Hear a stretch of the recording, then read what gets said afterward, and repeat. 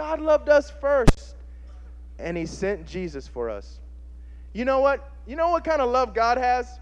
That even if it hurts God, but it helps you, God's going to help you. He's going to take care of you first, because that's how God is. That's what kind of love that God has. And if we didn't have the Bible, we wouldn't know about God's love. God gave us his Bible, and God gave us his love because he loves every one of you. And you know what else he's given us? The last thing we're going to talk about? He's given us a choice. You can choose to love God, or you can choose to do whatever you want to do. Right? Does that relate to anyone in this room? Is this only for the kids here? No. See, God gives all of us a choice, doesn't he? See, these are very, very simple truths, but man, they mean a lot. So God has given your parents a choice, your friends a choice. We all get a choice. God loves us so much, he gives us a choice. We can choose to follow him, or we can choose to follow our own thinking. Sometimes our own thinking gets us into trouble. Anybody ever gotten into trouble? Anybody know what the definition of a timeout is? Yes, we all know. Sometimes your parents need timeout too, you know what I mean? Yeah, that's right. God gives them timeout sometimes from the Bible too. But you know what? God gives us a choice. So you have a choice. He loves you so much that he doesn't just make you follow him. He's going to give you his word.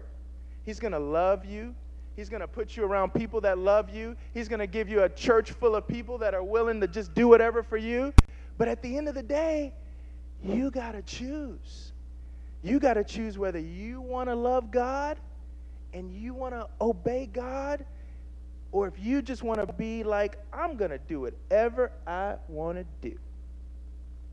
Because when we do whatever we want to do, sometimes we end up in a bad place. And so God gives you, guess what God gives you when you choose to follow him? He gives you rewards, which is awesome. No, not just candy and money. All right? But he does give you rewards. And he gives us consequences when we don't really follow him. Yeah, like timeout, yeah. We're familiar with consequences. Spankings can sometimes come into play. This isn't public school, and we can talk about these things. Amen. So, yes, it happens, okay? So, consequences, guess what? But here's the deal. You can choose to follow God, and bad things could still happen, right? But here's the deal. No matter what you do, you could choose to follow God or choose not to follow God. God's always going to love you, and he's always going to give you a way back to him. And it's not going to be because of a dictionary or a map.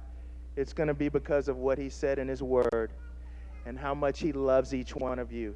So even if you make a bad choice and you have to go in a timeout or something, know this: God's never going to stop loving you, and he wants to keep pulling you closer to him, and you're never going to be too far away from God to where he won't pull you back with his love.